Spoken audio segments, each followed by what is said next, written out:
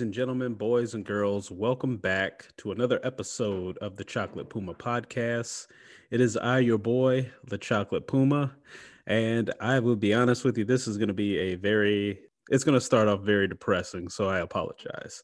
On the day that I am recording this, there is currently an attempted coup of the U.S. government going on by terroristic Trump supporters. There's no other way to put it. These guys are terrorists, and they're being treated with kid gloves, and it's making me furious. We just lived through a summer where people were protesting police brutality and inequality in policing, and they were met with such extraordinary shows of force, tanks, paramilitary gear, rubber bullets, curfews, just all types of violence, tear gas against people who are nonviolent. The worst thing that you could say happened was some windows got broken at a Target or a CVS. And today, they just allowed these people to storm and take the Capitol. And I'm looking at some of the photos of it, and these people are laughing and smiling. One guy was walking out, and he was carrying a goddamn podium from the floor of the U.S. Of the congressional floor there, and it's like it's a fucking game, and it is infuriating. It is so infuriating, especially on a day when hope was so high this morning. I've not felt this hopeful in a very long time. Given the events of last night, today Joe Biden was supposed to have his victory officially certified, but these assholes, and they were emboldened by the Cheeto in chief, Mango Mussolini, a fucking terrorist is what he is. They were emboldened by him to storm the Capitol, break windows, climb in the hopes of starting a revolution. A revolution of what? Like he lost. He lost by millions of votes. He went and he filed lawsuit after lawsuit after lawsuit, and he kept losing because there was no fraud. There was no glitches in the Dominion system causing votes to go from Donald Trump to Joe Biden. He lost. He got fucking washed, and he can't get it through his thick skull that he lost, or he can't admit it, or he just doesn't want to face what's coming from the Attorney General of New York. Whatever his reasoning, he sicks these domestic terrorists on sitting members of the U.S. Senate and the House of Representatives, and people are still calling them protesters. Like, at what point do they become terrorists? I watched during Ferguson where there was a line of police officers armed in SWAT gear, guns drawn. And what were they drawn on? They were drawn on a young woman in a sundress. And these assholes storm the Capitol, and nary a person has a gun drawn on them. There's no tear gas. It's so infuriating. And I'd never, ever want to hear any of these people, anybody who supports them, I don't ever want to hear them say Blue Lives Matter. Blue lives don't matter to them because today they didn't listen. They kicked over police officers. They disobeyed orders, and they still didn't get any fucking bullets in the back. Breonna Taylor was in her house asleep. Her banging on the door, got up and got shot. And the only charges that were filed was because one of the bullets went into an apartment next door. Eric Garner was possibly selling loose cigarettes. And he got murdered on the street. Nothing. Tamir Rice was playing in the park. Police rolled up on him and shot him like an animal. Mike Brown was walking down the street, and he got shot and left in the street like an animal. But these fuckwads can roll up into a government building, an armed insurrection, a treasonous act.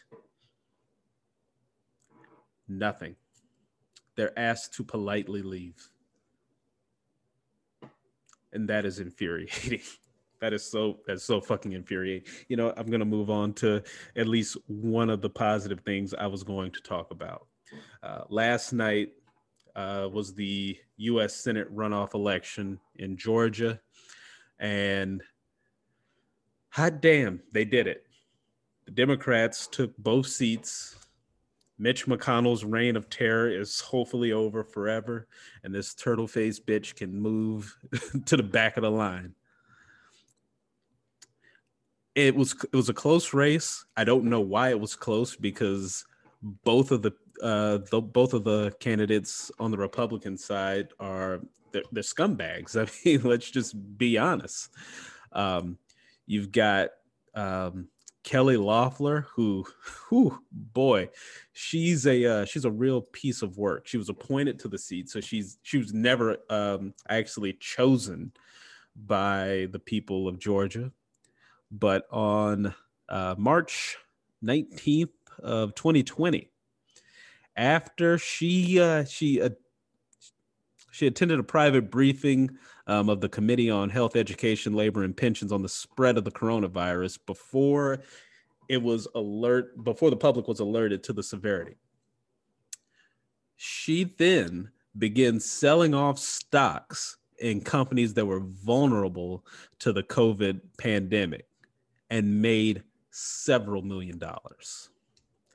Those stocks were sold on January 24th, the same day she attended that private briefing.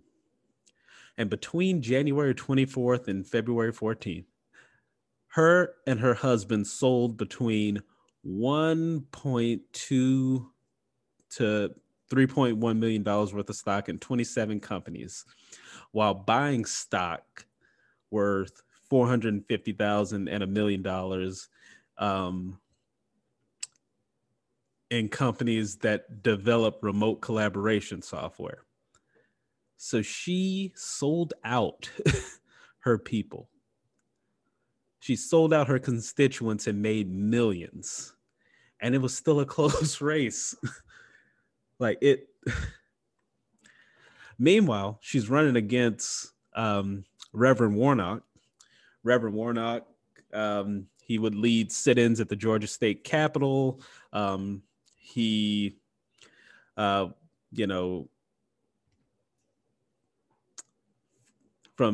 2017 to 2020, he chaired the New Georgia Project, which was a organization that focused on voter registration. And he's just a fairly liberal guy. Supports expanding the Affordable Care Act. He wants to, for good reason, he wants the passage of the John Lewis Voting Rights Act, which would be a beautiful tribute. He's a proponent of abortion rights and gay marriage. He opposes concealed firearms, saying religious leaders don't want guns in place of worship. He opposes the death penalty. He even advocated for Troy Davis, who was executed in 2011, despite evidence that supported his innocence. Then on the other side, you got David Perdue, another Republican who made a shit ton of money, basically selling off stock he was a part of the Senate Banking Committee, and he basically proposed deregulations that would help his stock in banks that he held stock in. He famously skipped out on quite a few debates after his opponent, John Ossoff, the 33-year-old from Georgia, just completely roasted him. And I might throw in the best roast debate in person I've ever seen in my life. Like, he calls him a crook to his face, and he doesn't mince words. Like, he uses the words like, You're a crook. Let's see here. He On January 23rd, he sold over $1 million worth of stock in a finance firm weeks before its shares fell significantly.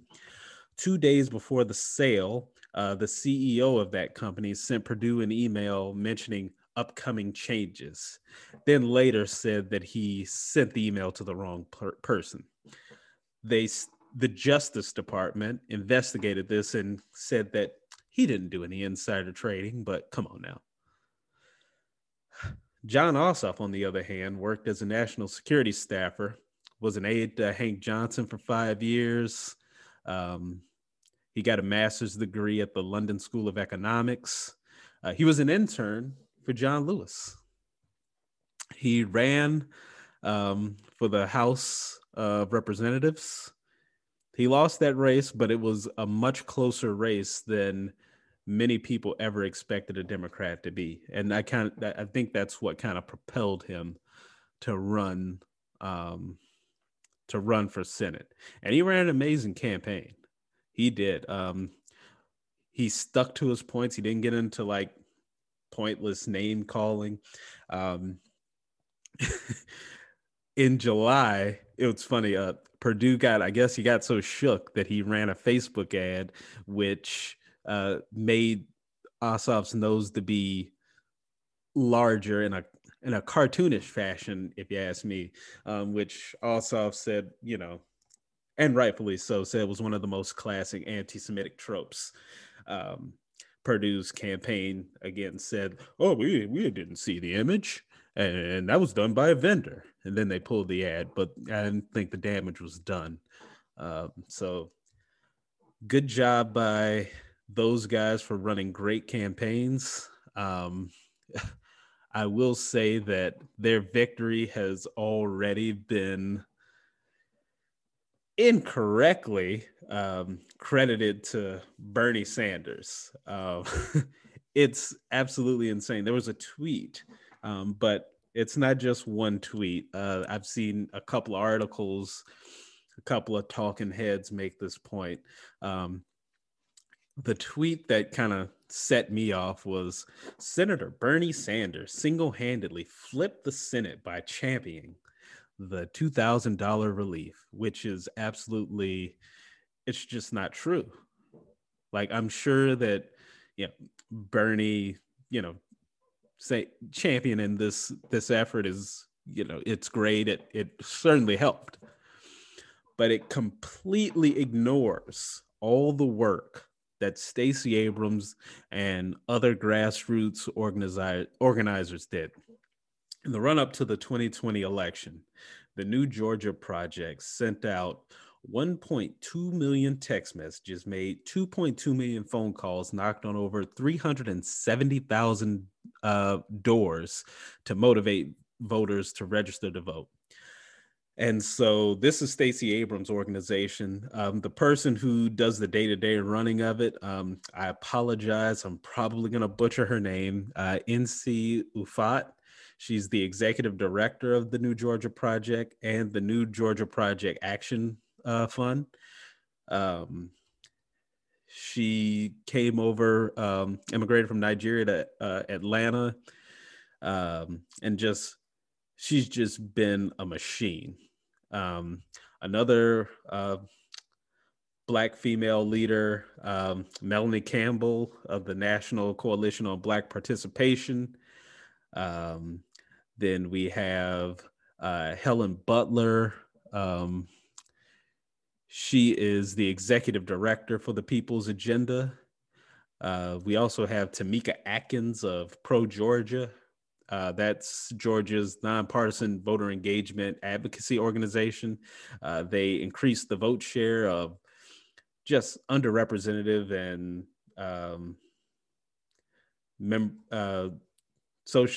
underrepresented voters in Georgia, basically. We also had, and excuse me if I'm going a little bit slow here. I wrote all these names down because I feel like they each deserve their flowers. Latasha Brown, she's the co-creator of Black Voters Matter Fund. an electoral organizing group that keys in on voter registration. And last but certainly not least, there's Deborah Scott of Georgia Stand Up. Note, none of these people are Bernie Sanders. These are all Black women. Black women. I don't want to say they saved us all. I think they saved. It's not on them to save the country.